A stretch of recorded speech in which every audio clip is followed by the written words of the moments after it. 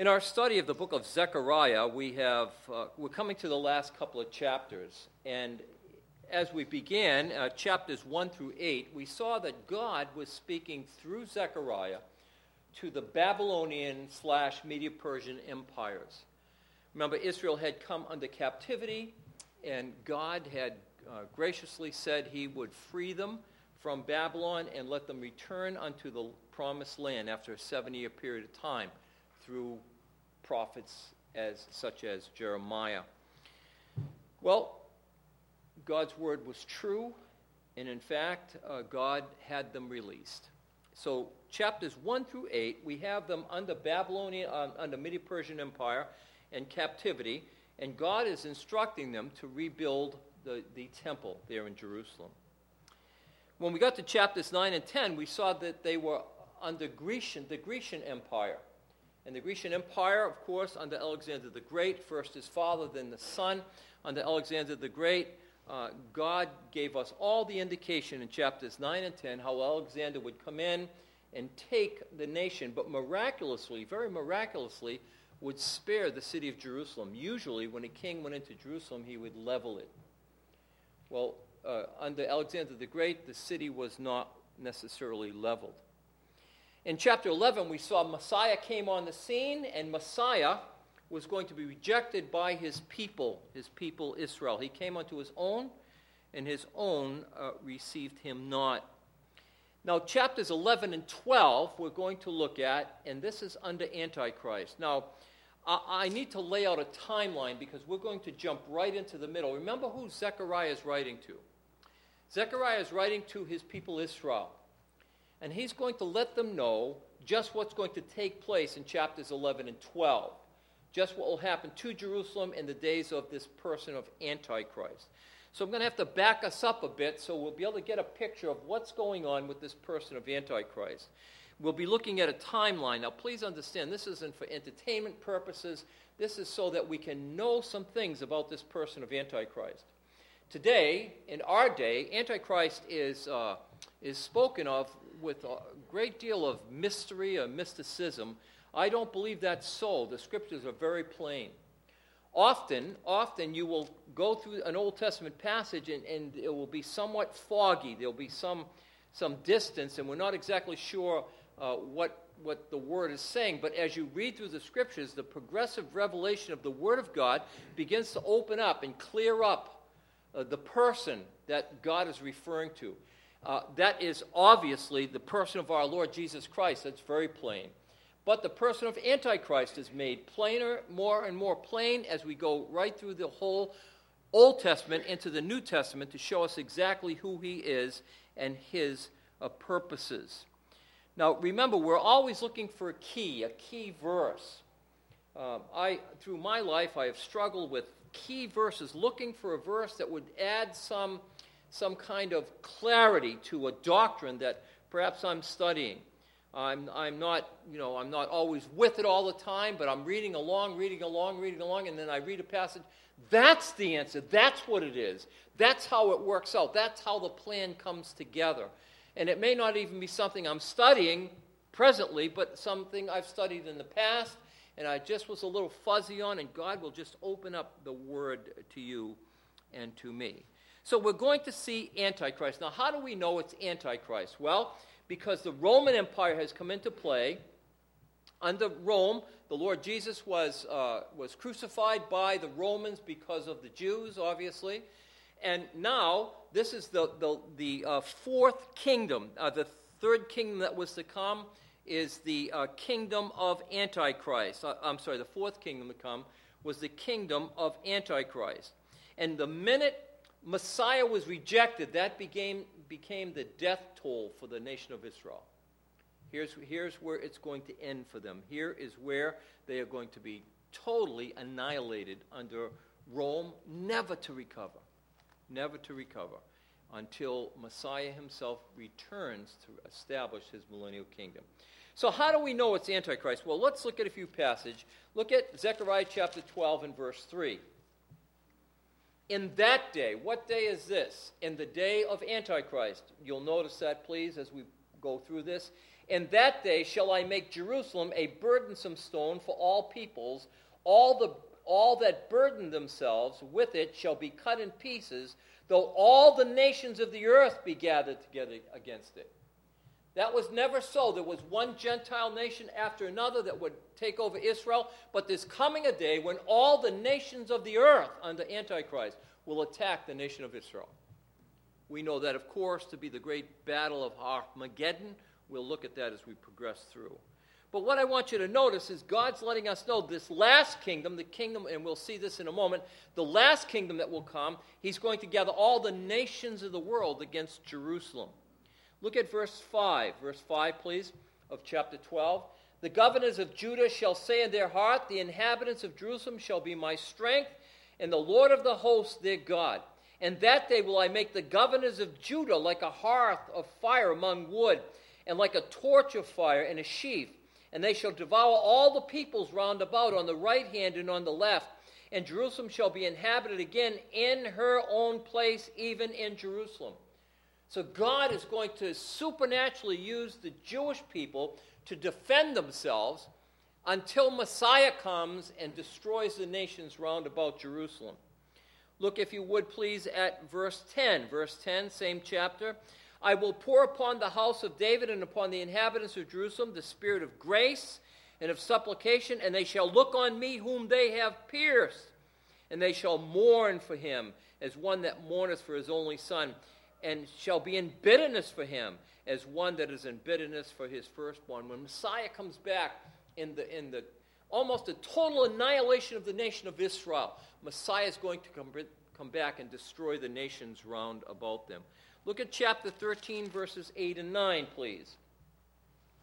And it shall come to pass in all the land, saith the Lord, 2 parts shall be cut off and die, but the third shall be left in it. And I will bring the third part through the fire, and will refine them as silver is refined, and will test them as gold is tested. And they shall call on my name, and I will hear them, and I will say, it is my people. And they shall say, the Lord is my God. So at the end of this, the almost the total annihilation of the nation of Israel, the Lord's going to come and rescue them, and they will be his people forever. Unto the millennial kingdom, even unto the end of the age, what we know to be the New Jerusalem. And it goes on and on. Okay, so when is this going to take place, and what is this last kingdom? Now, I'm going to back you up a bit, and please, most of you know this entirely. I understand this, but I want to back you up just to get you a picture of this last king to come, the last nation to make an attempt to rule the known world. So turn with me to Daniel chapter 2 for a moment, please. Daniel chapter 2. Now understand, you can get 5 or 6 or 7 or 10 or 100 pastors, Bible teachers together, and they're all going to differ a little bit in some of the timelines. But I'm just going to lay out for you what I believe is the timeline of Antichrist, just so you'll be aware of this last king that's going to come, because it's going to play a very large role in what we know to be, Zechariah's chapter 11 and 12. And I don't think I turned this on. You can hear me from that one, but I'm going to fire this up. Thank you. Uh-oh, now too loud. Okay. You have to turn those down. Yes, okay, let's go on, please. Daniel chapter 2. You know, of course, Nebuchadnezzar had a dream, and a dream of a world empire, and a giant image, and he wanted to know what was this image, and his prophets could not tell him that. God raises up a man named Daniel to let Nebuchadnezzar know about this image, what this image was all about. And Nebuchadnezzar, of course, is very curious what this is about, who this is, and what this relates to, the image and the purpose of the image. So Daniel lays it out for Nebuchadnezzar in Daniel chapter 2, but where I want you to notice, please, is in verses 40 right through 43. In verses 36, 37, 38, 39, he lays out what we know to be the Babylonian Empire, the Medo-Persian Empire, and the Grecian Empire. However, in verse 40, he now talks about a fourth empire to come on the scene, a Gentile empire. And the fourth Gentile empire will be the empire of Rome. Well, so how do we know that? Well, because, again, a key passage. You're reading the scriptures, you want to know what's happening, and you find, well, wait a minute. In the days of our Lord Jesus, a king, the king of Rome, Caesar of Rome, Caesar Augustus, said all the world must go to be taxed. And the whole world went to be taxed. And God was using this last, or what we know to be the Gentile empire, the Roman Empire, to move Joseph, of course, and Mary to Bethlehem of Judea so that he could be taxed there, and so that's where Messiah would be born. So God's tapestry, beautiful threads through his tapestry to his Messiah, the Lord Jesus Christ himself. So we read in Daniel chapter 2, now in verse 40, the fourth kingdom shall be strong, this is Rome, as iron, for as much as iron breaks in pieces and subdues all things, and as iron that breaketh all these shall they break in pieces and bruise. Rome was a horrendous battling machine. They had tanks in their day, not the tanks we would know, of course, but these giant rolling machines that they would just roll over people, and the Roman army would build roads directly to their enemy and just roll in with these giant wooden machines. They would roll in with mighty armies to destroy the nations ahead of them. A terrible, terrible, ungodly, wicked nation that went against the nation of Israel in the final days. And what happened? Well, here comes this machine, this Roman machine that's going to come. He's the fourth empire. Notice in verse 43, and whereas thou saw the feet and toes, part of potter's clay and part of iron, the kingdom shall be divided, but there shall be in it of the strength of iron, for as much as thou saw iron mingled with clay. Now, what is this referring to when you saw the feet of the image? Well, you have to back up to verse 32, where Daniel is describing the image to Nebuchadnezzar, just opening up the dream in his thinking. Verse 32 of chapter 2, the image's head was of fine gold, its breast and arms of silver, its belly and thighs of bronze, its legs of iron, and its feet part of iron and part of clay. So we read about this image where the image now is full strength gold, chest and arms of silver, Medo-Persian Empire, Babylon gold, Medo-Persian Empire, Grecian Empire, bronze, legs of iron, Rome, and now you have feet of iron and clay. Iron and clay don't mingle together. It doesn't mix together. It loses its strength. There's no cohesiveness. I've mentioned to you before, one of my jobs when I was at the Charlestown Navy Yard was when they brought in giant castings for our surface fighting vessels. They would cut off a piece of that casting, and it would come to me and a couple other guys that worked in that division, and we would take this casting and we would machine it down so that these giant machines, hydraulic machines, could take it and pull it until it broke, till the tensile strength of it would broke. Hundreds of thousands of tons of strength, bang, and you'd see the thing break. It was amazing to witness that. But why did they do that? In case the casting had sand in it. If a casting had sand in it, it would be weak. And you wouldn't want one of our surface fighting vessels to blow apart. Why? Because we had a weak casting. And so you have this iron, but you have iron mixed with clay. So there's something wrong with this last kingdom. There's no cohesiveness in it. And you'll see that as we progress here. Verse 41 again. And whereas thou saw the feet and toes, part of potter's clay and part of iron, the kingdom shall be divided, but there shall be in of it the strength of iron, for as much as thou sawest iron mixed with clay. And as the toes of the feet were part iron and part clay, so the kingdom shall be partly strong and partly broken. And whereas thou saw iron mixed with miry clay, they shall mingle themselves with the seed of men, but they shall not adhere one to another, even as iron is not mixed with clay. So the warning here is this last kingdom that will come on the scene does not have a cohesiveness to it.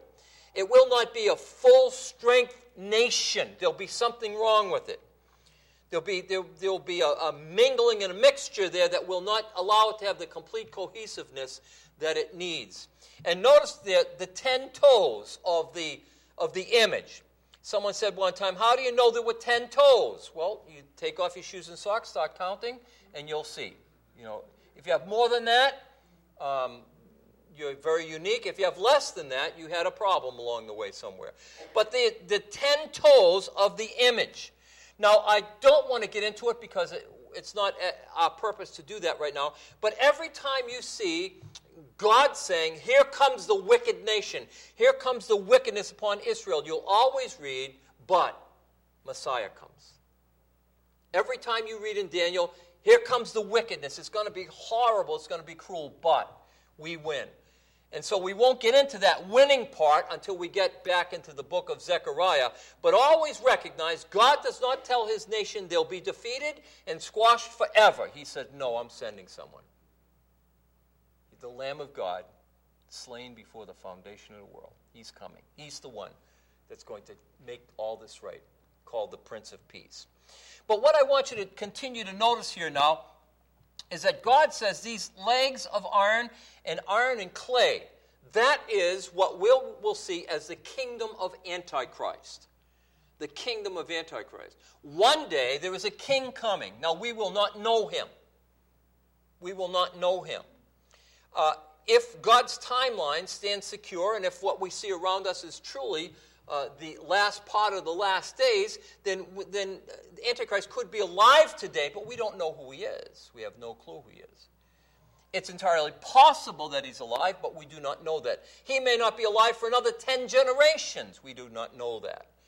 But what we know is he will come on the scene, and as he begins, he will begin as some kind of prince in some nation of the world. Now, to follow this a little further, head with me to Daniel chapter 7 for a moment. Daniel chapter 7. Now Daniel has a vision. Nebuchadnezzar had a vision of gold, silver, bronze. He had a vision of external glory of a kingdom. Kingdoms of the world are known for their wealth, for their magnificence, if you would. They're known for their prosperity. When Daniel gets a vision from God, God shows him the internal fury of the kingdom. God shows him the underbelly, if you would. You flip over the rock. Here's what it's really like. And as God describes it to Daniel, the beasts, terrible beasts. Head with me to Daniel chapter 7, and I'd like you to see the fourth beast, if you would, please. Daniel chapter 7 and verse 7. Verses 1 through 6 are the empires, Babylon, Media-Persia, Greece, and now notice Rome in verse 7. And after this I saw in the night visions, and behold, a fourth beast, dreadful and terrible, and strong exceedingly. The other beasts are descriptive beasts. There's something you can see, something you can recognize. You have a lion, for example. You have an image that you can picture. Yes, I can see what that is. You have a lion, you have a bear, you have a leopard. But this last beast is a nondescript beast. We don't know exactly what this looks like. All we know, it is a horrible, terrible beast. Verse 7, and after this I saw in the night vision, and behold, a fourth beast, dreadful and exceedingly strong, and it had a great iron teeth, and it devoured and broke in pieces and stamped the residue with its feet. And it was diverse from all the other beasts and that were before it, and it had 10 horns. Very significant now. We come up with the number 10 again. There were 10 toes on the image. The last beast that Daniel sees has 10 horns as part of its being. Remember, we have Babylon, Media-Persia, Greece, Rome, and now kingdom of Antichrist. But I want you to notice, please, picking up in verse 8. And I considered the horns, and behold, there came up among them, remember there are 10 horns, another little horn, before which there were 3 of the first horns plucked up by the roots, and behold, in this horn were eyes like the eyes of a man, and a mouth speaking great swelling things, speaking, we'll see a little bit later, blasphemous things. So out of the 10 horns comes a little horn. And what does he do? He pushes out 3 of the horns. And we'll be getting to all that, but keep in mind now, 10 horns, another horn comes up, pushes out 3 horns. And so Daniel is receiving all of these visions and all of this thought, and Daniel's head is swimming, as we'll see that in just a few moments. But this conflict between the horns, among the horns, remember what Daniel said, and God said through Daniel, that this nation, this last nation, it's going to be partly iron and partly clay. There won't be a cohesiveness in. And we're beginning to see now from the 10 horns that among the federation of nations that makes up the kingdom of Antichrist is going to be battles even within them. Now look with me, please, at verse 15. Verse 15. And I, Daniel, was grieved in my spirit in the midst of my body, and the visions of my head troubled me. I guess so. Verse 16, and I came near unto one of them that stood by and asked him the truth of this. So he told me and made me know the interpretation of these things. Now, an angel is there speaking to Daniel. It could have been Gabriel, because we have a couple angels that come on the scene. This may have been the pre-incarnate Christ. I don't know that, because he shows up. His goings forth have been from old, from everlasting. It could have been him. It may have been Daniel. It may have been Gabriel. I'm not exactly sure. But what I know is this angel, or the person of Christ, gives him the interpretation of this dream. Verse 17, these great beasts which are 4 kings who shall arise out of the earth. So here's the key. What are these beasts? What could this all be about? I'm sick of reading this stuff. I don't understand it. Keep reading. Keep reading. Why? Because God's going to tell you what they are. What were they? They were kings. So you don't have to go through some real imaginary thing about, this is the religious leader of the Roman church. No. Just keep reading, keep reading, keep reading. God's going to tell you who they are. What were they? They were kings. 4 kings that shall arise in the earth. And we know them to be Gentile kingdoms. Up to this point, Israel, under David and Solomon, was the mightiest nation of the world until they turned against God. Through King Solomon, obviously, partially through David, then through King Solomon. And what happened? God said, I'm going to remove your kingdom. And I'm going to give world dominance over to 4 Gentile kingdoms. In verse 18. But the saints of the Most High shall take the kingdom and possess the kingdom forever and ever and ever. In other words, we win. See? Isn't that great? Yes, these beasts are going to come, but God is going to be victorious. God is going to do something marvelous. And then Daniel says, and I would know the truth of the 4th beast. This beast is bothering Daniel something terrible. I want to know about this 4th beast, which was diverse from all the others, exceedingly dreadful, whose teeth were of iron and its nails of bronze, which devoured in pieces and stamped the residue with his feet. I need to know about this last beast. We know it to be Rome. However, he says, within that last beast, I need to know, verse 20, of the 10 horns that were in the head, and of the other which came up, and before whom 3 fell, even of that horn that had eyes and a mouth, and spoke very great things, whose look was more stout than his fellows. And I behold, the same horn made war with the saints, and prevailed against them, until the Ancient of Days. Until the Ancient of Days came on the scene. This 4th beast was this last beast to come on. It was this little horn. And notice in verse 23, thus he said, the 4th beast shall be the 4th kingdom upon the earth, which shall be diverse from all the other kingdoms, and shall devour the whole earth, and shall tread it down and break it in pieces. Verse 24. And the 10 horns out of this kingdom. What kingdom's that? It's not Rome, but it's a part of what we'll call the revised Roman Empire. The legs come and toes come. The feet and toes come out of the legs. It's the last kingdom to rule the world. And notice what about it? Verse 25. And he shall speak great words against the Most High, and shall wear out the saints of the Most High, and think to change the times and the laws. And they shall be given unto his hand until the time and times and the dividing of times. Now, what in the world does that mean? Well, this could have to do with this 7-year period of time, which we'll see in just a moment, of Antichrist. A 7-year period of time when there is a time there, but that time is divided into sections. And we'll have to look at that. A 7-year period of time, but there's a dividing of that time into different sections.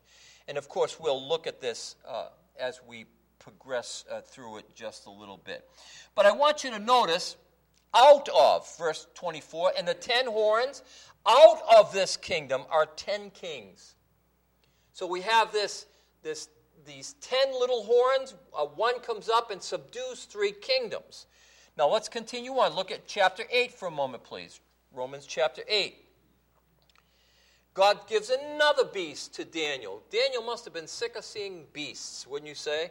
More beasts coming. What are this? Well, it's a ram, and it's a ram with 2 horns, powerful ram.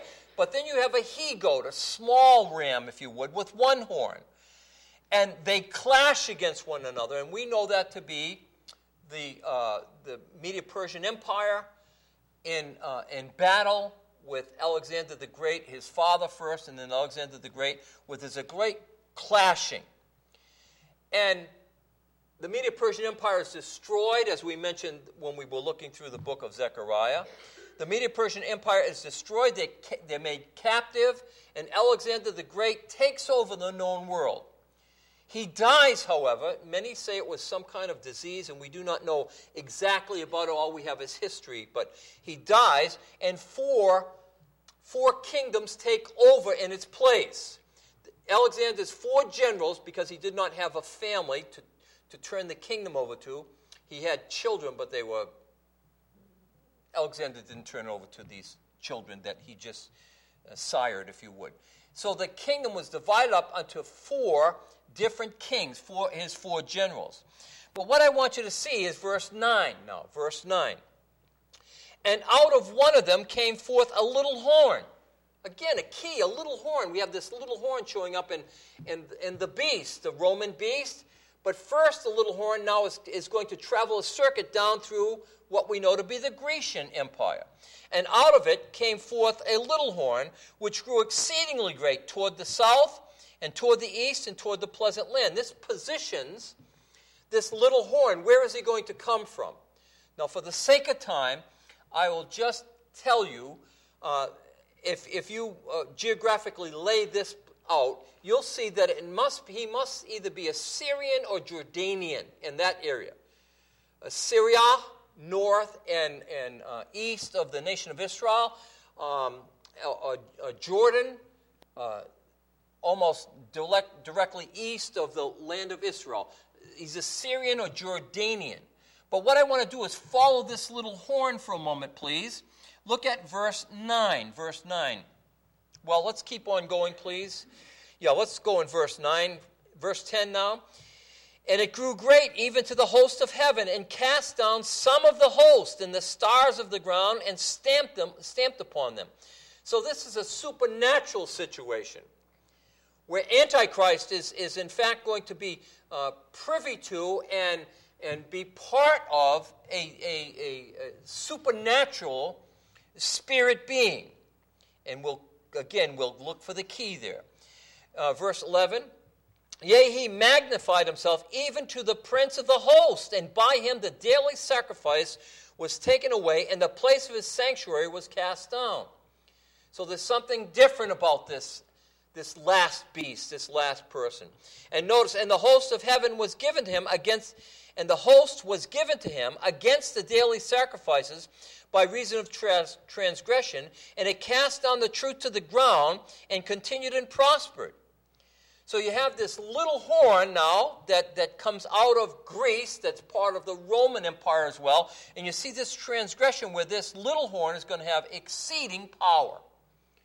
Incredible power, incredible ability, so that he stops the sacrifice in Jerusalem. He's able to stop the sacrifice. among the Jewish people. Now, let's look, if we could, please, at verse, let's pick it up. I need to keep going along here so I don't get bogged down. Look at verse 15. And it came to pass when I, even I, Daniel, had seen the vision and sought the meaning, then behold, there stood by me one having an appearance of a man. Again, this is Gabriel in verse 16, and I heard the man's voice between the banks of the Uli, and he called and said, Gabriel, make this man to understand the vision. So there, perhaps the person of Christ is there, and he shouts to Gabriel, Gabriel, tell him the vision. Now, Gabriel has no ability to know the vision in and of himself. It's because God had told him to give that vision. And notice what he says in verse 17. And he came near where I stood, and when he came near, I was afraid and fell upon my face. But he said unto me, understand, O son of man, for at the time of the end shall be the vision. Now, this is so important for us. When is it going to happen? In the time of the end, or what we know to be the end times. This isn't going to happen in Daniel's day. It's not going to happen with Daniel's predecessors. None of this is going to happen. This is going to happen at the end of the time, or what we know to be the end times. And we'll see that as we progress along a little bit here. But I want you to see, he says, now he that was speaking unto me, verse 18, and I was in a deep sleep upon my face toward the ground. But he touched me and set me upright. And he said, behold, I will make thee to know what shall be in the last end of the indignation. For at the time appointed, the end shall be. So God's letting Daniel know this is going to come at the end times. The end of whose time? Israel's time. Israel's time as a nation. This is when it's all going to take place. This is how it's all going to take place. Now again, he tells us who the ram is and who the he-goat is in verse 20. And the ram which you saw having two horns, these are the kings of Media, Persia. Verse 21, and the rough goat is the king of Greece. So again, the key is given to us about these animals that come along. Now notice in verse 22. Now that being broken, this horn that was broken, and out of it came this little horn. Now that being broken, whereas four stood up for it, 4 kingdoms shall stand out of the nation, but not in his power. So again, there's going to be a weakness as the nations progress. There's going to be a weakness here. These 4 kingdoms from Alexander the Great are not going to be like Alexander the Great. Why? Because they're divided. They're divided. Verse 23, and in the latter times of their kingdom, when the transgressors are come to a full, a king of fierce countenance and understanding dark sentences shall stand up. And here's something that is incredibly, incredibly important. And his power, verse 24, and his power shall be mighty, but not by his own power. See that? Not his own power. This last kingdom that's going to come, he'll be powerful. His kingdom won't be as cohesive as the rest of the kingdoms, but it won't be his power. It's going to be something different. You know, it's interesting. We come upon this person of Antichrist, and God says he's the prince of this world. Remember in John 14:30, prince of this world's coming. Satan himself. He's the prince of the power of the air, Satan himself. The whole world lies in the hands of the wicked one, 1 John 5:19, Satan. Satan, we're going to see, is going to be the power behind the last kingdom of the earth. Now, please understand me. Every Gentile kingdom that has ever ruled the world has always been under satanic dominance. There's never been a good one. There's been some that have been nice to Israel, but every Gentile kingdom is under satanic dominance, one way or the other. And though some may help the nation of Israel, you say, well, what about our nation? Our nation, we're a great nation, and we want to help the nation of Israel. Wait a minute. We're going to see in the book of Daniel, chapter 9, that, in fact, Antichrist helps the nation of Israel for 3.5 years. So just because someone wants to help Israel for a while doesn't mean they're going to continue to help them. There's going to be a break there. And as we study through this, it's so important for us to see this person of Antichrist. What's up with this guy? Well, he is the tool of God. He's going to be the tool of God. For what purpose? Well, again, that is going to be our study together. Now, I have 10 minutes left, so you need to buckle up here because we need to really get moving along. Okay, notice Daniel chapter 8 and verse 23. And in the latter times, we would call it the last days, the end days, the last times, the scriptures, the latter times. Notice, pick it up in verse 23, in the latter times of their kingdom, when the transgressors are come to a full. When transgression has come to a full, what does that mean? God will say, that's enough. That's enough. And God is going to now use Antichrist to judge what we know to be the known world. When God said it's enough. Now, it's interesting because we read from the scriptures, of course, the Lord has been given the world time. He gives the world time. He's gracious. He's loving. He's kind. He's not willing that any should perish, but all should come to the knowledge of truth. But, Peter tells us, the day of the Lord will come. There's going to be an end to this.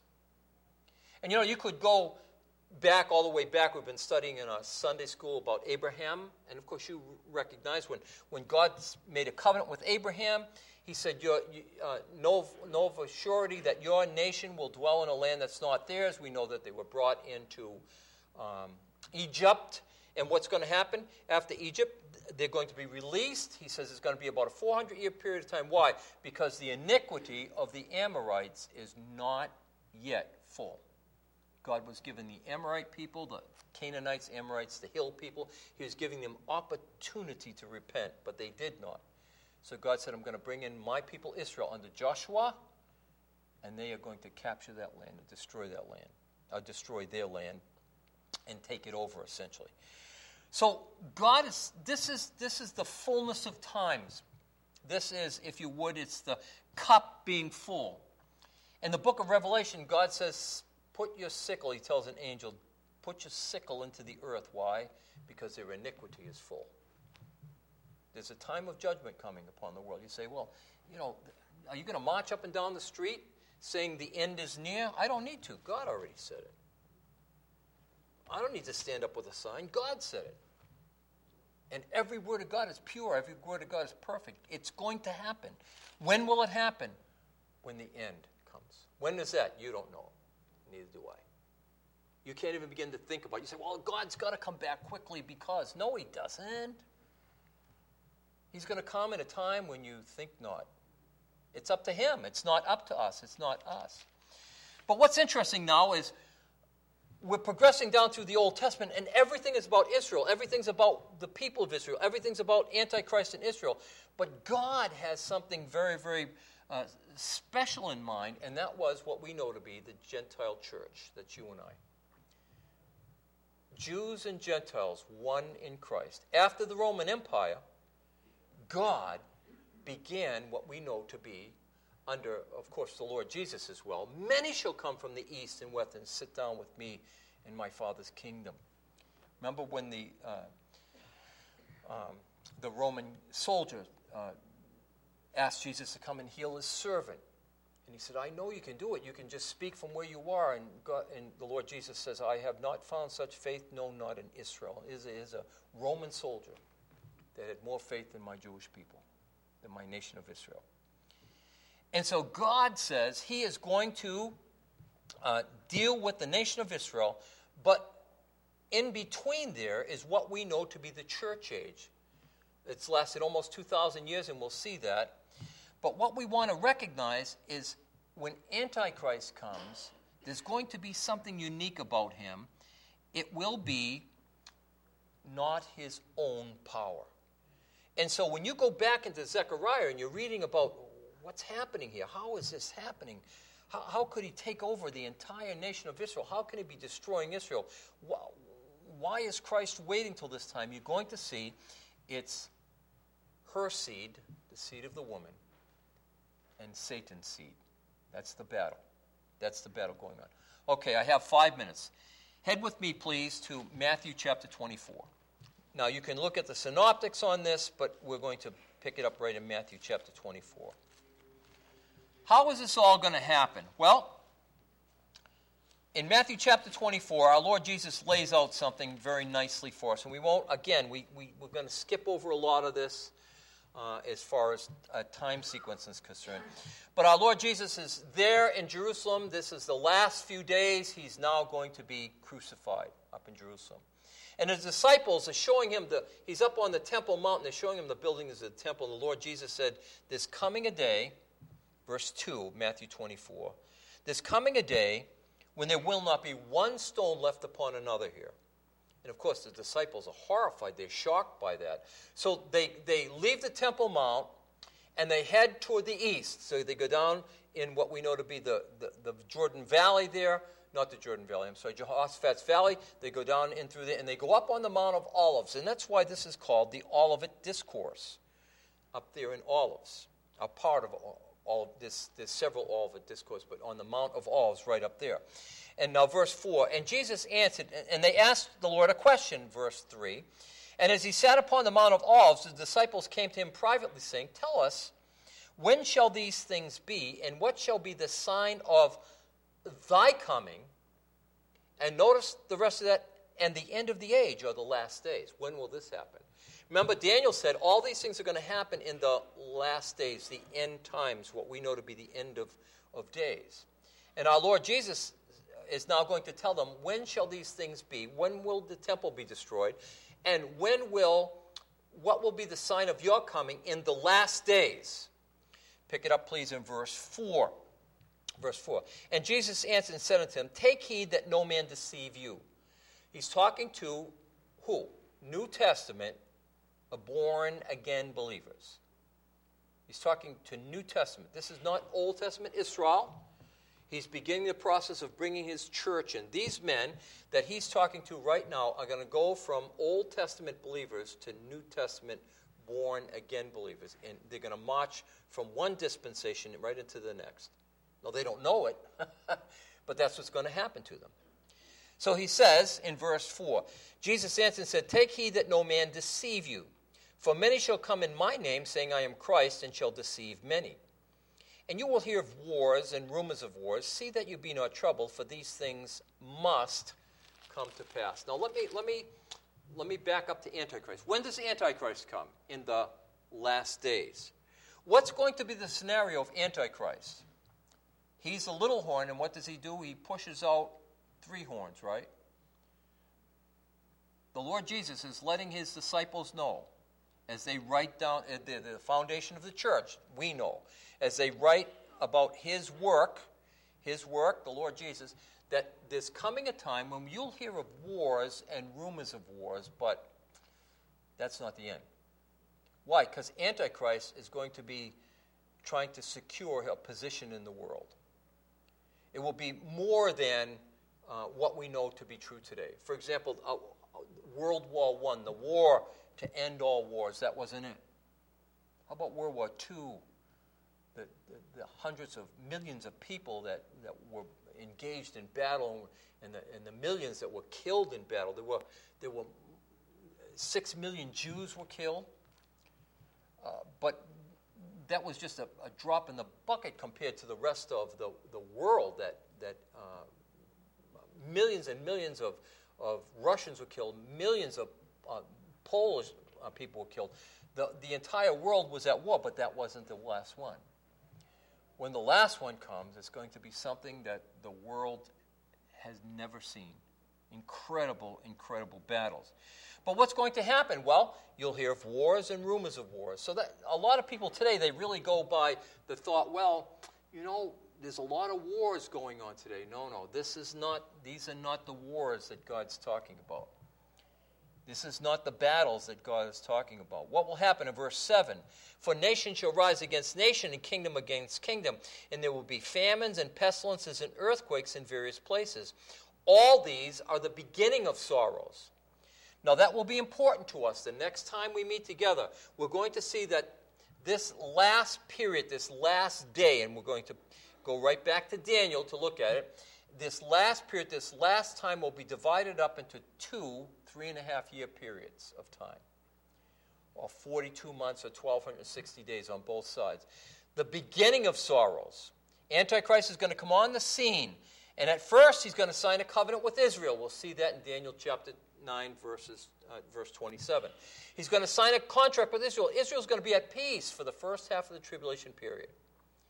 Then Antichrist comes on the scene. Why? Because he becomes indwelt, not with his own power, but with the power of Satan. And once that happens, that's when he begins the process of turning against the nation of Israel. And eventually, God is going to destroy his kingdom. And that will take place in Jerusalem. So, to know what Zechariah chapters 12 through 14 mean, you really need to transgress through the whole Bible. You really need to see how this all fits together. Why? Because Zechariah is talking about Jerusalem, and that translates to us as New Testament believers as well. So let's pray. Father, thank you for this time. Father, as we struggle to put this picture together, we know, Father, in your eyes, it's very plain, it's very clear. But Father, help us not to get caught up with what people think and what people say, but rather what the Word of God plainly points out.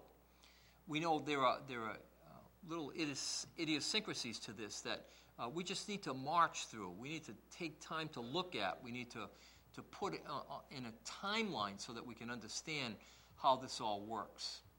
But Father, we know your plan is not a surprise to you. It's not something that will take you and shock you.